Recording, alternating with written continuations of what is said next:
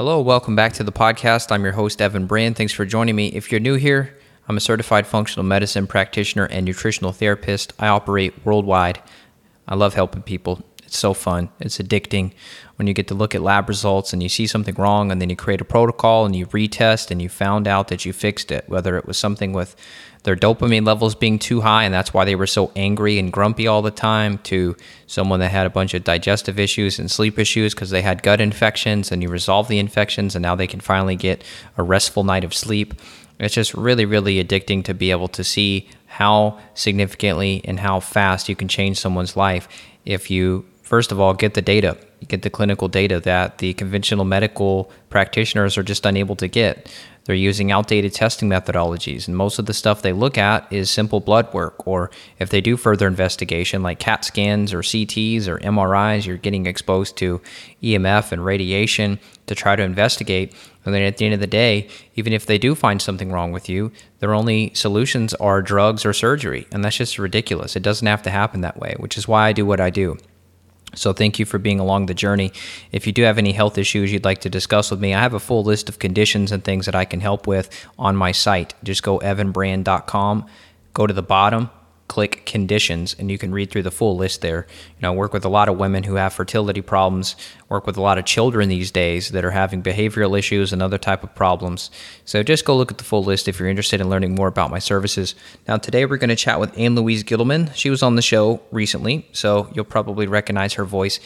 I'll tell you, and she doesn't need to push to buy her book as hard as she does. Part of me is like, Ann, just stop. Because she's like, oh, well, they have to read my book. They have to read my book. I get annoyed when people do that, but I still love Ann. She's a great person and she has great information. However, she just tries a little too hard to get people to buy the book. My advice is like, okay, look, if you have good content, people are going to buy the book. So she wants you to do it. I've got this short link if you just want to write this down and you're like, hey, I may want to check out her book. It's less than $20, $20. Just write down evanbrand.com/radical. And that's the link where you can check out the book and pre-order it. It comes out tomorrow, which is August 28th. Let's get into the show. I hope you enjoy it. Louise Gittleman, welcome to the show. Hi, Evan. How are you? I'm doing good. So what's going on? You wrote another book. And oh my gosh. How's that going? Did you like, so I mean, what's the secret? What's the truth here about book writing? Because I've heard when you get big and famous and you have a successful book like you did, that you technically don't write your books anymore, that like people have, some people, they record audio and then those people transcribe it to books. Like I spoke with Julia Ross and she doesn't write on a computer anymore. She writes on a typewriter and then somebody writes it on a computer for her. Like, how are you writing books these days logistically? I dictate. I'm so old-fashioned. I actually dictate. I have a wonderful collaborator who's able to do all the typing and the transcribing, but I dictate. I give her my vision. I give her my words. I give her the chapter outline. She comes back to me with a treatment. I go over that. I edit it. We do it 3 or 4 times, and voila, that's what you do in this day and age. Because I don't think I could personally write another book. I mean, I wrote my first 3 books, and when I say write, I was literally typing on the keyboard, and it like destroyed my health. It was absolutely terrible. I'm not laughing because of that. That happened to me about 30, 40 years ago when I wrote Beyond Pritikin. I said, this is the last one. I need a vacation. I can't do this anymore. So 35 books later, I'm still at it, but I have a little different technique. So that's why I wrote Radical Metabolism, because this is indeed radical. We're talking radical here. Yep. So in terms of dictation, where and how do you do that? You just record an audio file on your computer? You do it on your phone? Talk me through the granular details here. We have this new system. It's some sort of Google system that my collaborator sent me. And so I simply talk for 3 hours and she transcribes. That's cool. And it's totally cool. You have just like an outline in front of you, and then you're like, okay, now I'm going to say the gallbladder does this and that, and then she outlines it for you or writes it out. No, I cast the vision. I know what I can write a whole book in my head. I used to tell people God felt sorry for me. They looked at me and said, she can't clean, she doesn't really like to cook, she doesn't sew, I'll just make her doubly creative. So I do books in my head. I mean, that's what I do. And then when I get an idea and a vision and I talk it out, the ideas just come to me. It's like a creativity wellspring that I download from higher management. That's kind of how I do it. That's cool. So in this little blurb about your book. It's called Radical Metabolism. That's the new book that we're talking about. You say go beyond. Everybody says go beyond, and it's always like kind of buzzwordy to say that. So when you say go beyond keto and paleo, what do you mean? Well, we're taking the concepts of having a fat-fueled metabolism, but making it really tweaked to what's happening in this day and age. We have a lot of people that can't absorb and assimilate fat, so eating a high-fat diet is not necessarily the answer, particularly if it's one with saturated fats. You need to go back and integrate the essential fatty acids into the diet. That's number one, which is missing from paleo and keto. And you need to make sure that your bile is flowing adequately, slowly, and thinly so that you can absorb all the toxins and all the fat that you're assimilating and perhaps not digesting. So you need bile to break down fat, you need bile to detoxify. And these programs, Evan, I'm the first one that's telling you that these programs may not be good for you, particularly if you have a sluggish gallbladder or have no gallbladder, which is true with many women that are 40, frazzled, and fatigued. So let me clarify. You're saying following a ketogenic plan without a gallbladder, you're saying is likely not going to work out very well. Not long term, it won't work out. And then you're missing all your fat-soluble vitamins A, D, E, and K. And you know how important D is in this day and age. And why are you saying you're missing those? Because you're not absorbing them. You need the bile to break down the fat so you can absorb and assimilate essential fatty acids from your 3, 6, 7s, and 9s. And you need that as a carrier for the fat-soluble vitamins. So every single woman I work with that does not have a gallbladder, has had previous gallbladder issues, I'm using some type of a high-dose enzyme with added bile in there. Are you saying that doesn't do anything, or is there something else that should be done on top of supplemental acids and enzymes? Well, you're extraordinarily intuitive and bright, but the majority of people that are working with women that don't have a gallbladder don't know that they need bile salts. So every time a female or a male eats that doesn't have their gallbladder, they should be taking bile substitutes to make up for the missing bile, which is not timed adequately when they're taking a meal high in fat. You're doing exactly the correct thing, and of course I go into more detail in the book and talk about the importance of bitters so that your body can start to detoxify itself on a time-by-time basis by making bile in the liver so that you're making quality bile from the instigation from the bitters that you're taking, whether it's in certain herbs or certain lemons and limes, so that you're having certain fruits, certain vegetables. And the bitters are very important as well, not just the bile salts. So all that is explained in the book. So there's also a connection between hypothyroidism and gallbladder issues, correct? Yes, and it's the strangest thing. I call it the holy alliance that nobody ever suspected. And it started when I began speaking with some of my fellow associates and said, I'm seeing this connection between people that have gotten their gallbladder out and a metabolic slowdown. And one of my doc friends, it was Raphael Kelman, to be exact, said, I see it about 3 to 6 months after somebody has their gallbladder out, then they have a metabolic slowdown. People become more hypothyroid, they get overweight, they put on weight, they can't lose it. So in the literature, I found an interesting but very unusual connection between the secretion of bile salts and the transference of T4 into active T3, and I thought that was worthy of a book. Got it. So say that again. You're saying that with the help of bile, that helps to convert T4 to active T3. Is that what you're saying? In the secretion of bile, which breaks down fats into the very essential fatty particles that your body needs, it starts to promote that transference, that activates the transference of T4 to T3. Yes, I believe it's through the brown fat mechanism, which I also describe in the book. So I've talked before about cortisol and adrenals being a factor for thyroid conversion. So this is something else to add to that list. People could just Google on their own. You can Google Hashimoto's gallbladder, and you're going to find that a lot of people that have Hashimoto's end up developing gallbladder. You kind of said it can happen in the other order as well, which is after getting gallbladder removal, you develop thyroid problems. But I've seen it the other way too, which is you develop autoimmune thyroid, and then after that, that slows everything down. Then you develop gallstones or something, and then you get the gallbladder out. So it sounds It goes both ways, and that was my next comment, and thank you very much for reading the script. Yes, it goes both ways. And I also think there's a connection with Graves' disease. So I think all kinds of autoimmune problems with the thyroid might have a bile/gallbladder connection. That's one reason that everybody that suspects they have an issue with hypothyroidism, Hashimoto's, Graves' disease, or has had their gallbladder out really needs to pick up and pre-order Radical Metabolism. It very well could change your life, and I don't say that cavalierly.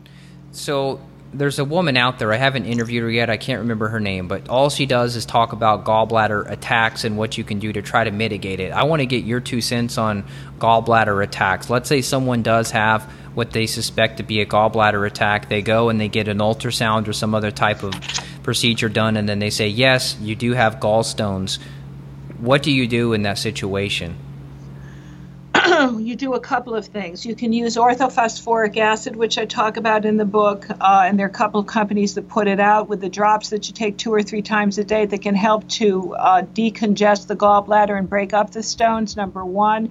You can take a good bitter product, number 2, or just have a gallbladder support that has the bile salts, maybe some beetroot, as well as lipase.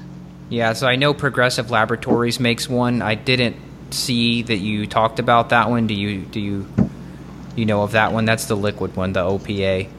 The Progressive Labs has one. Well, thank you for letting me know. I didn't. I know Biotics and I know Standard Process. Oh, good. Biotics has one. I didn't know that. Okay. Yeah, and they're a wonderful company. I have a very close relationship with the Northwest distributor, and I feel that their products are just outstanding. So orthophosphoric acid, it will also break down kidney stones, by the way. Ah, interesting. So I see they have a liquid and they have a tablet here, the one they call the superphosphozyme. Mm-hmm. Understood. And do you have a preference over, liquid versus tablet? I kind of like the liquid. I want to get it in as soon as we can and have it absorbed properly. So I'm a big fan of the liquid. And are you thinking that you can dissolve gallbladder stones with this? Well, the word on the street is that it does it more adequately and accurately than any of those gallbladder cleanses where you're using the olive oil and the lemon juice and the grapefruit. So yes, I've seen real examples of what this does when you clean out your system using orthophosphoric acid. Now, for some people, you have to use it 2 times a day. Other people use it 3 times a day. But it works like a charm. But that's not all you do. I talk about the 3 basic foods in Radical Metabolism that many people with gallbladder pain, gallbladder issues, and gallbladder stones have a real sensitivity to. So getting on a particular diet is also important, or at least an elimination diet of the 3 top foods. And the 3 top foods are things you're saying that are irritating? They create a certain type of inflammation that we think is very problematic with the bile ducts. Yeah, the research was done as early as the 1960s, late 60s. It has gone absolutely ignored and uncovered and unsuspected. But taking away certain foods can also ease gallbladder pain and can prevent gallbladder stones from being formed in the future. That's what the anecdotal word is on the street. And what are those? Well, I'd like people to read my book. Oh, come on. Give us at least 1 or 2 of them. Well, I may. One of them is onions. Why? I don't know the mechanism behind it. I really don't know what onions have to do with all of this, but onions is definitely one of the top 3. Okay, well, I'm going to tell you one that I've noticed clinically, and you can just shake your head or give us some indication. Eggs is one I've noticed. Yeah, well, it's the number 1 gallbladder sensitivity food, and we're going to let them buy the book for number 2. I know, I'm sure they will. But you got to give them some killer here, not filler. So that's good. All right. So let's go back to the gallbladder question, because this is something that's happening every single day across the planet and in the U.S. And these people get fear-mongered by the practitioner. They say, you've got gallbladder stones. We've got to pull out the gallbladder. Is there a certain point where you say, yes, you do need to proceed with getting the gallbladder removed? I'm not in a position of being able to tell you what that point is, but I can tell you that if the gallbladder, God forbid, is turned gangrene, then it's time to get it removed. Okay. What would So that's pretty darn severe at that point. If you're just experiencing pain, then I don't think it would hurt to try any of these therapies and treatments that I talk about in the book, particularly the added bitters to the diet and some of the supplements that we specifically use to break up gallstones. And you talked about the orthophosphoric acid as being one of them. Okay. Okay. And did you ever have gallstones yourself? I had a gallbladder attack many years ago, and it's not fun. You No, think it's you're not. having a heart attack. My God. Yeah, I had a gallbladder attack when I was actually doing a Giardia protocol, because apparently some of the parasites, I don't know if you know this, if so, I'll share it anyway, is that... No, I know it very well. I wrote about it. They love to live in the gallbladder ducts. Well, so here's what I think happened. I think what happened was that, and you tell me if you think a different mechanism was going on, I believe that when I started to throw in the herbs to kill off the Giardia, that the Giardia, maybe they were swimming up into the duct further to try to hide from the digestive system so they wouldn't get killed. You think that's what was happening? Or Well, they live in the gallbladder. Their favorite place to hide is actually in the gallbladder. So a lot of times when it's not an issue of gallbladder stones and you have an ultrasound and they say you're stone free and you still have pain, it very well could be Giardia, because that's its favorite hiding place, the gallbladder. Interesting. Any other bugs that you know that like the gallbladder? Not bugs like Giardia that are gallbladder places of how do we call these? It's one of those cities, one of those. I'll think of it. You know, I've been on the road for the past 3 days, getting up at 3 a.m, so you have to excuse me. No, that's fine. Yeah. So here's. But it's a safe haven. But here's the other issue here that I think your listeners need to know, and that is that the gallbladder is the place, the bile is the place. It's a detox mechanism that the liver provides for us, and it's where all of your hormones are dumped to be broken down, as well as heavy metals. Heavy metals like to hide in the gallbladder as well, including copper. Interesting. So everybody was like freaking out after they heard the episode we did together, and you were talking about kombucha. And so you never do kombucha? I did it once and stayed up for 4 nights. Yeah, I'm very familiar with kombucha. Whoa, but why? Why did that happen? Because I'm very sensitive. I'm super sensitive. And it was the caffeine or what? No, I don't think it was the caffeine. I think it was all the free yeast that were fomented and fermented due to the kombucha. Now, we also know it's a very high source of fluoride, which is one of the reasons that I take it away from almost all my people. Yeah. So if people just Google Giardia gallbladder, you can read more about this in the literature. There's all sorts of publications, even from the 1940s, believe it or not. They call it cholecystitis due to Giardia. So you can read about that. That's pretty crazy. So, Ann, you were out traveling to promote this book. You said you were up in New York. What were you doing up there? I was on television. I was on a Customer Appreciation Day with one of my biggest fan-based health food stores, quite frankly, that has been promoting my books for 20 years, and I felt I needed to come there to Syracuse to say thank you in person. That's cool. Does the TV stuff actually translate to anything? I just assume that people don't even watch TV anymore because they're too busy on their phones and they're doing YouTube and all that.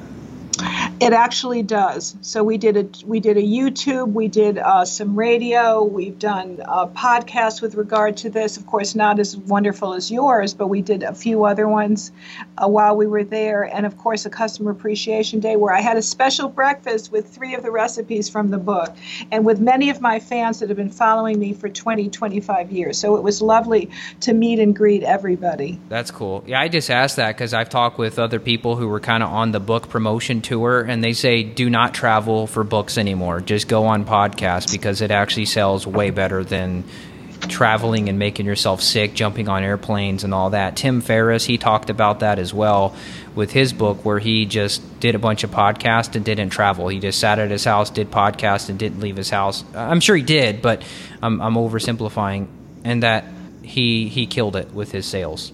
Well, we're doing very well with sales, thank you very much. And a lot of that is because it's very important for me to still go on the road and meet the people that have made my books such bestsellers. I mean, I've had 35 books to my credit. That's crazy. So I quite honestly felt that I owed it to many of my most ardent followers to do something in person. And we did this again as a thank you to this store, which has sold more of my books than any health food store in the country. That's awesome. And don't worry. I'm not hating or judging on you traveling. I was just curious if you noticed that traveling was worth it. So that's good to hear that it is.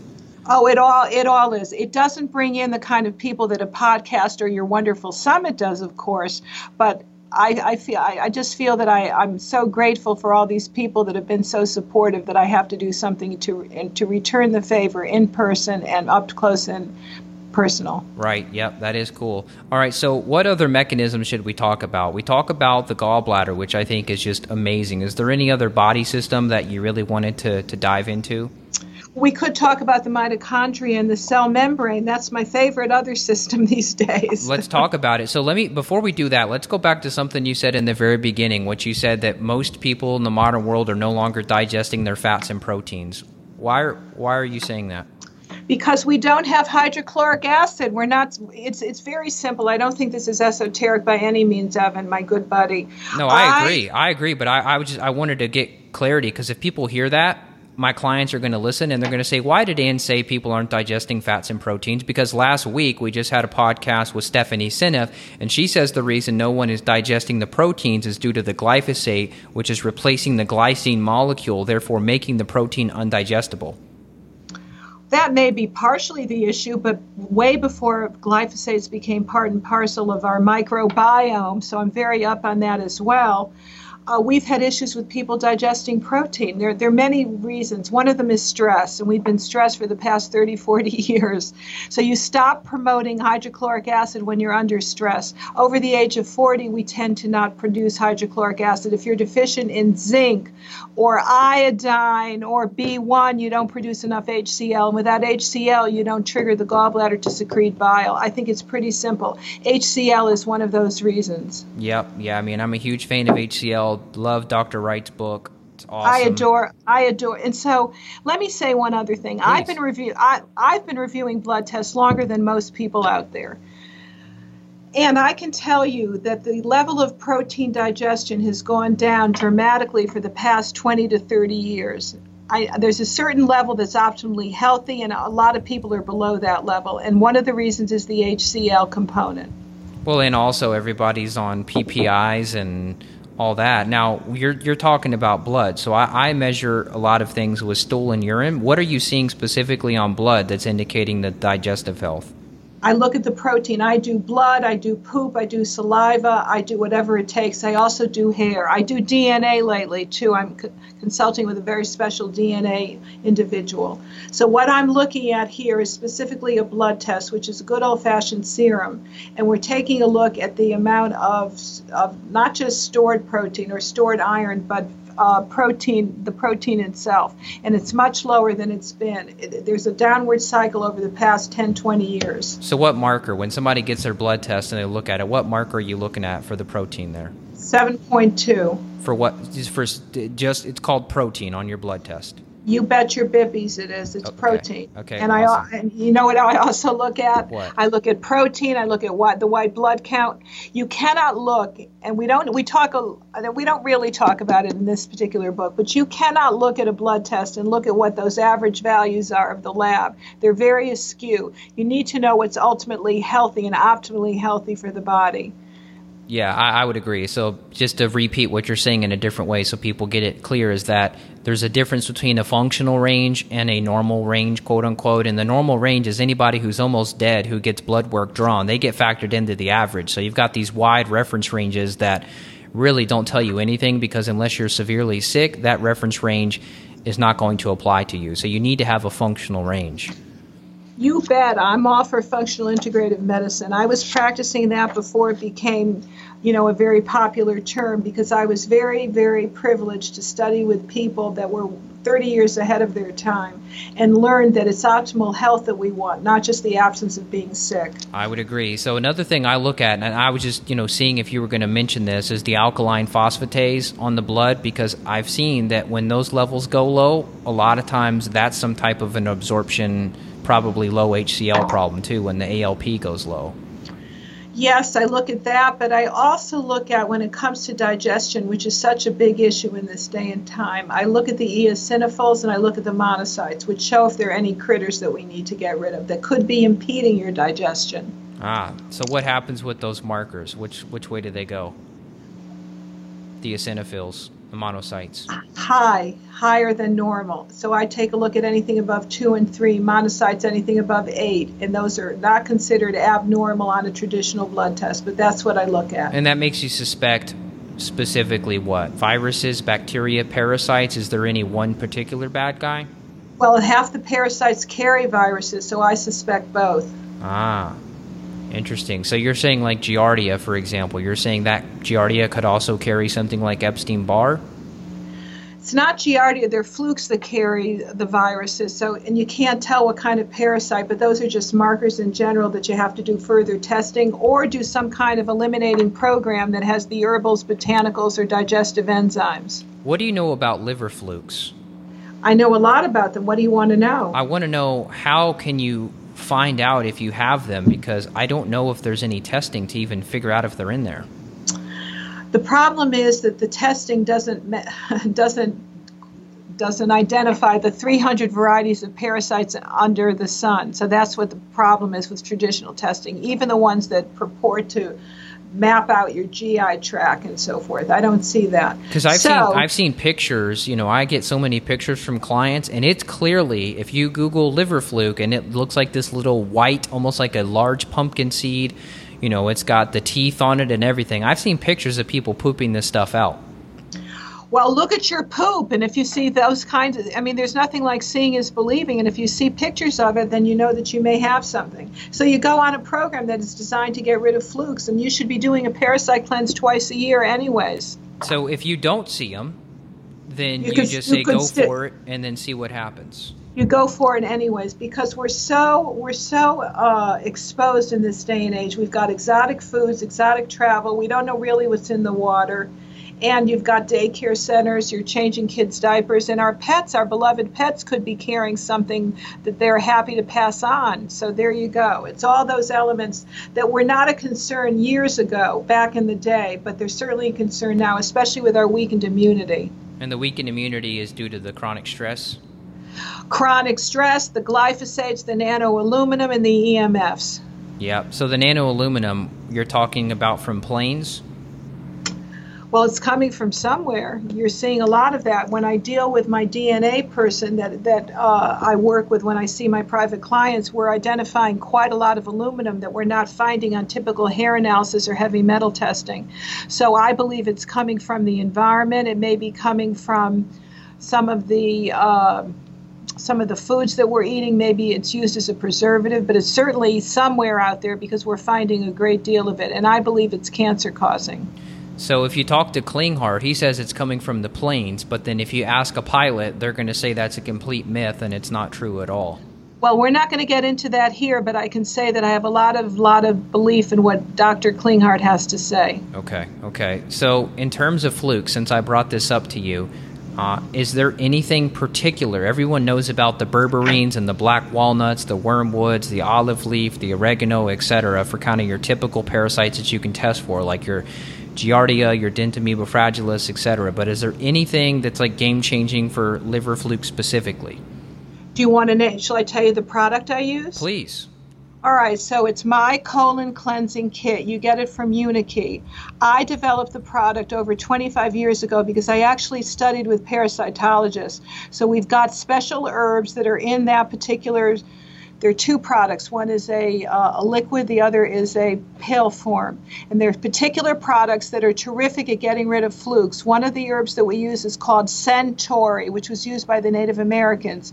It gets rid of flukes and tapeworms and hookworms better than anything we've ever seen. Cool. Yeah, I'm looking at it now. So a lot of the stuff I mentioned plus the Centauri. So you've got the black walnut, the wormwood, the fern, the orange, the clove, the butternut, and then the Centauri. And then your other one, looks like you've got some probiotics with it. And then the parakeet part of that, that's the cranberry, grapefruit, slippery elm, wormwood, etc. The quassia bark, which I use the quassia bark too. That's great. Well, we use all that because synergistically it balances the pH so that we support the host as well as the parasite. We get rid of the parasite but support your system in the process. Excellent. So I've not used butternut before. So you have on your sales page about this that butternut is helpful for pinworms. Is that true?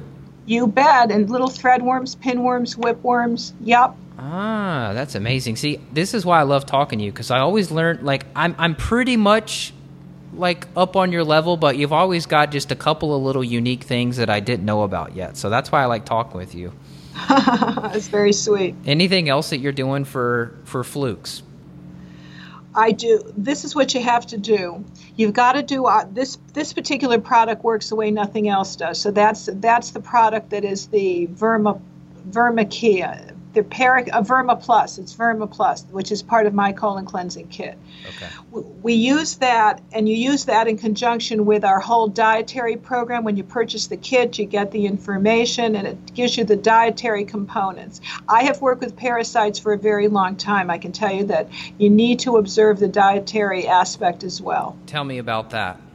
So you're eating foods that kill parasites, particularly foods that are like your thyme, your garlic, your carrot tops, your diatomaceous earth, if you want to add that to a smoothie. All of those things can be part and parcel of a healthy diet. Okay. So I know it doesn't really matter because everyone is different, but talk us through like a typical day for you. Obviously, if you're traveling and you're not in your normal routine, you're eating different. So when you're in your routine, you're at home, take us through your day. Are you eating 3 meals a day, 2 meals a day, snacks? Talk us through your day. I love to eat. So what is your day? What's your day look like? Take us through. You want food or you want supplements? Let's just do food, and then let's hit supplements after. We've got time. All right. So the food on a daily basis, I do a drink in the morning. I use my daily greens from Unikey because it's a product that I formulated based on the principles of all the healers that I worked with. So I put the green powder in with some kind of collagen-based protein, which is usually a Great Lakes, the water-soluble one. I'm sure you're familiar. I put 5 drops of iodine from a special radioactive-free iodine supplement. I put in some creatinine as a tablespoon of creatinine, a little bit of protein powder from our whey protein, which is made from A2 milk. You're saying you're meaning creatine, correct? Creatine monohydrate? Yes. Okay. Yeah, see, I'm used to reading creatinine on the blood test. I know you are.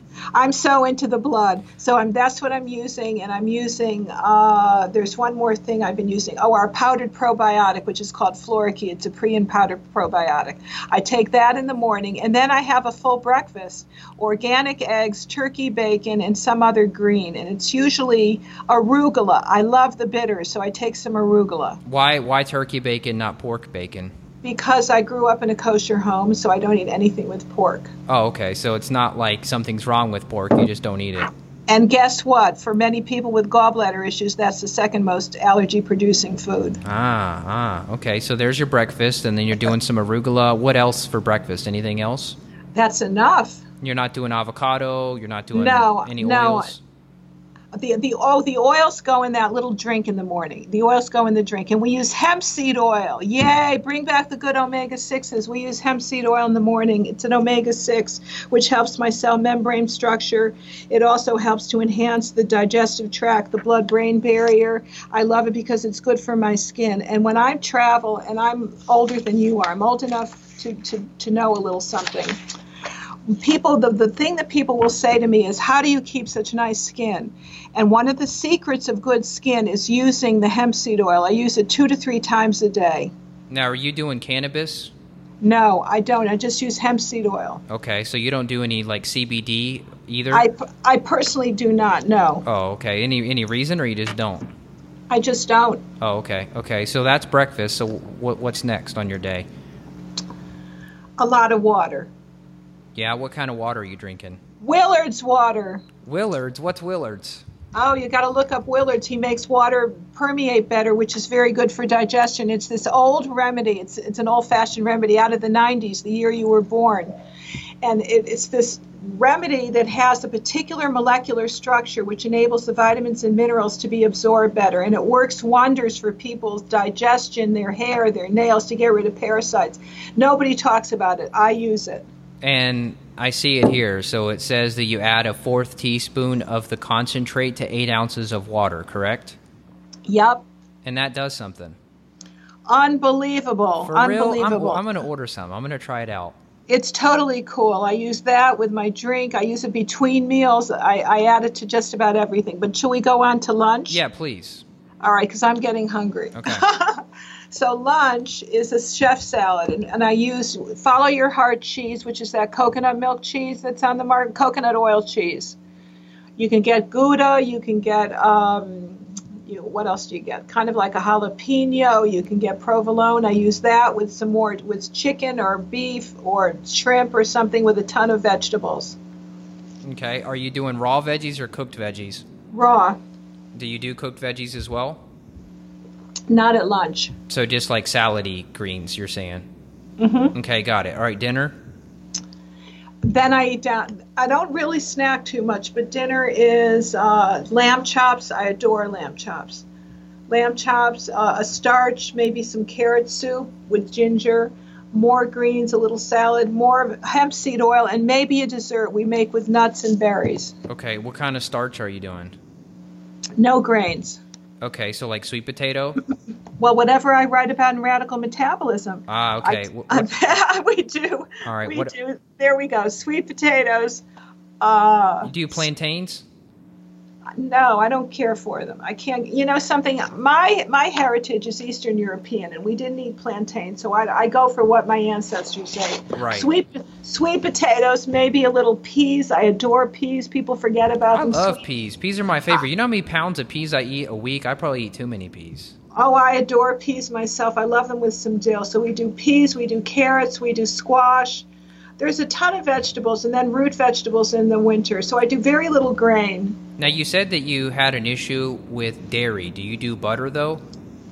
Yes, it's just cheese that I've grown very intolerant of. I don't do cheese, and I don't do milk, and I don't do yogurt. But I do lots of ghee and butter. You betcha. Okay, cool. That's awesome. All right, well, thanks for talking us through that. So let's talk a few minutes about mitochondria, and then we'll wrap up.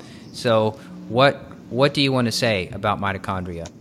Well, it's the cellular energy that fuels your body. Those are those little engines that keep us going. And a lot of people are suffering from mitochondria diseases in this day and age. So we can't have that. We have to fuel them with the right kind of fats, which is where omega-6 comes into play, because it actually forms the structure of the cellular membrane. So even if you're having a lot of coconut oil and MCT oil and any of these other things that are on the market, you don't do that for this. You don't do that exclusively. You have to include some good omega-6s for your essential fatty acids. Cool. And yeah, I'm a huge fan of the hemp oil as well, so that's great. And there's a lot of really good brands out there that are, fairly priced as well. So are you doing or talking about flax much? That's another book. But yes, people do very well with flax. It's a kind of estrogenetic modulator. So if you need more estrogen, it's very helpful. Love it as a fiber as well. Because when I talked with Dr. Mercola, he was talking about how, you could go for flax seed, but most of the flax oil on the market is likely rancid. So he was like, you need to throw it away. Well, he may not be totally wrong. In this day and age, I'm finding, or recently, that a lot of it tastes very bitter. It should not. So the flax seeds are a really good source of the lignans, much more so than the oil itself. Ah, okay. So if your flax oil tastes bitter, you're saying it's potentially rancid. Right, but you don't find that with the hemp seed oil. It's sweet and kind of it's very neutral, so it picks up all the flavors that you make your salad dressing with. Now, you don't cook with the hemp seed oil, by the way. You just use it raw. You drizzle it on vegetables or you put it on salad as a dressing. Cool. And I've used the Nutiva because it's been pretty, easily accessible. Is there another brand you like of hemp seed oil? I like Nutiva and Manitoba. Okay, cool. And hopefully we'll have a lot more USA companies right now, but our stupid laws about hemp are hopefully going to change and be gone soon. My guy McConnell here in Kentucky, he's really pushing to take hemp off of the list of scheduled substances, which is insane that it was ever on the list, but hopefully in the next year it will be off. Oh, I agree. I hope that happens. Because there's a lot of hemp farms popping up in Kentucky here. We've got a hemp program, so there's quite a lot of hemp farms that are popping up. I think it's going to be available, and we won't have to use Canada. We love you, Canadians, but I'd rather get my hemp from USA if I can get it from right down the street. So me too. All right. Anything else you want to say about mitochondria? I know that could be a whole hour and 20 books and all that, but anything else that you're particularly doing or thinking about for improving mitochondrial function? Well, it's mainly the omega-6s that we have to get in that old mitochondria. It's not just coconut oil anymore, folks. Coconut oil is good for the brain, source of MCTs, but you need your essential fatty acids. When we do fatty acid testing, Evan, and this is important, the most deficient oil of all is from the linoleic acid component, which is the omega-6s. So I say bring back good omega-6s, and we do that in radical metabolism. That's one of the reasons it's radical. Yep. Yeah, that was a question I'm supposed to ask you. Why? Oh. Why is it radical? Why is your book radical? Because everybody uses words like that, and then it's like, uh-oh, what, is it really radical? I hope so. Oh, well, I'm the original radical nutritionist. For God's sakes. I mean, nobody wrote about fats when I did in the era of the high complex carbohydrate diet, but I said, wait, fats, we need the good fats for our cells, for our hair, for our nails, for our brain, for our hearts, for our joints. And I think what makes this radical is that we talk about forbidden fats, which is radical, forgotten flavors, and even certain beverages that people need to eat and drink to supercharge metabolism. So let me ask you a couple more things. You've got a product that is a GLA that's coming from black currant seed oil. Do you personally take that? Oh, yes, I do. Okay, and what do you see with GLA? Because that's also in this whole category of good fats that you're talking about, correct? I see that it helps my joints, and I'm past 50 at this point, so I don't have joint aches and pains. That's number one. It's good for morning stiffness. It's good for premenopausal, postmenopausal, and menopausal issues. And I see that it's not as estrogenic as the evening primrose oil, which used to be our go-to for omega-6. Right, I was going to say, I feel like one time you and I talked, you were all on the evening primrose, so you like this black currant better now. I like it because a lot of women were getting breakthrough bleeding, which shows it was too estrogenic. So Holy yes. smokes! And that was with the evening primrose. Yep. I mean, I have huge amounts of women that are on many of my focus groups, or I guess Facebook groups is what they're called. How do you compare like the CLA? So the sourcing on that is safflower oil versus like the GLA. Yeah. How do you compare and contrast those? I like them both. I like the CLA and the GLA. GLA is essential. CLA is necessary. It's kind of considered a critical fatty acid. And we find that when people take the CLA, they lose weight faster, their heart seems to be improved, and it's very good as an antioxidant to protect against breast cancer. Got it. So a lot of people, like in the paleo world, they're going to hate on safflower oil. So let them hate, but we'll lose weight and look great. So what's the deal with safflower? Why do you say it's okay while others say it's not okay? Because if it's a pure, unadulterated, unsprayed oil, it's a high source of linoleic acid. Ah, okay. So if it's a clean source, don't lose sleep over it. Not at all. Okay, cool. I think that's all I want to ask you. This has been really, really fun, and we'll send people to your website so that they can check out the book. It's going to be radicalmetabolism.com. You guys can pre-order it. If by the time you're listening to this, the book is already out, then just go order it. And also, Ann has some pretty cool bonuses that you're going to get in here, which is including 25 recipes and some other awesome stuff. Yes, we want all of your people to pre-order or order, and then they can be part of our Radical Metabolism group, and I can keep them in touch with what I'm doing, and then you and I can chat again. It's been a pleasure. Yeah, it's always good to chat with you, so I hope that you take good care and you don't burn yourself out hustling to make this book a success. And, no worries. All right. Awesome, Ann Louise. Well, you take good care of yourself. You too. Thank you. Bye-bye. Bye-bye. As always, I hope you enjoyed that episode. Like I said, Ann has some good golden nuggets, so she's worth listening to. I mean, here's the deal with the kombucha. Like, a lot of you guys emailed me after the first time that you heard her talk about that, and like, oh my God, I'm addicted to kombucha. Well, first of all, that's a problem. So you got to get rid of the addiction, and you got to fix your gut. More than likely, you've got a candida overgrowth. I've tested over 1,000 people, and most people who drink too much kombucha, they have a yeast overgrowth in their gut. You can have too much of a good thing. So what I personally do, I drink maybe one kombucha a month, and that's just like a special treat for me. It's like, oh, here we go, and then I'm done with it. So it's not something in my daily or even my weekly routine. Now, am I saying that's the ultimate way to approach it? No, I'm just telling you what I do, and I feel good with it. As I mentioned in the beginning, if you want to learn more about some of the symptoms, conditions, things that I work on, whether it's prenatal care, infertility issues, when all the IVF and conventional doctors fail, functional medicine can really help with fertility, whether it's mood issues, depression, anxiety, sleep issues, adrenal problems, thyroid issues, autoimmunity, skin issues. Had a little girl, her mom may be listening. Hello, if you are. Little 9-year-old girl a few weeks ago. Just a great, great story. She was in a wedding coming up soon. I think she was a flower girl or something. I don't know. She was in the wedding of some sort, and she was covered in a skin issue, a rash basically all over her whole body. And of course, conventional doctors have no solutions but steroid creams and other garbage. And so we cleaned up her diet. We tested her gut. She had several different infections in the gut, implemented a protocol. On the 6-week follow-up, and I was, doing a FaceTime, video chat with the mom and the daughter. After the 6-week follow-up, 95% of the skin issue had been resolved. You couldn't even tell anything was there. We used no drugs. We did no surgery. We did no steroids. We just did root cause medicine. We fixed the gut, and we dialed in the diet, and everything was better. So that's really the power of this when you do get the data and you know what you're up against. Now, if you're just shooting into the dark and you take a bunch of random supplements, you're probably wasting your time and money. So I would encourage you not to do that. You're going to spend more money in the long term doing that versus if you just work with a practitioner, you get your testing done, you get to the root cause. So if you have another practitioner on board and they're taking great care of you, awesome. If you don't and you need help, feel free to reach out to my office. We look forward to helping you soon. And I'll talk with you all next week. The website is evanbrand.com, EVAN, last name Brand, like brand name, BRAND.com. Take good care of yourself. Enjoy your summer while it's here. If you're in the northern hemisphere, if you're in the southern hemisphere, then you guys are going to be coming into a totally different time of the year. So either way, enjoy yourself, get outside, move, exercise, get sunshine, go to bed on time. You know all the stuff you need to be doing. Make sure you don't skip out on the simple, low-hanging fruit. Okay, bye-bye.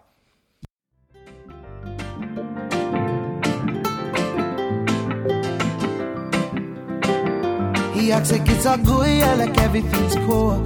Kiss her girl goodnight and then he leaves her. She doesn't have a clue that he's terrible news. Why I'm in a tie, I got to watch out, girl. Don't wanna see her cry her eyes out, girl. Cause I've been watching, you've been hurting. Let me be the one that loves you better.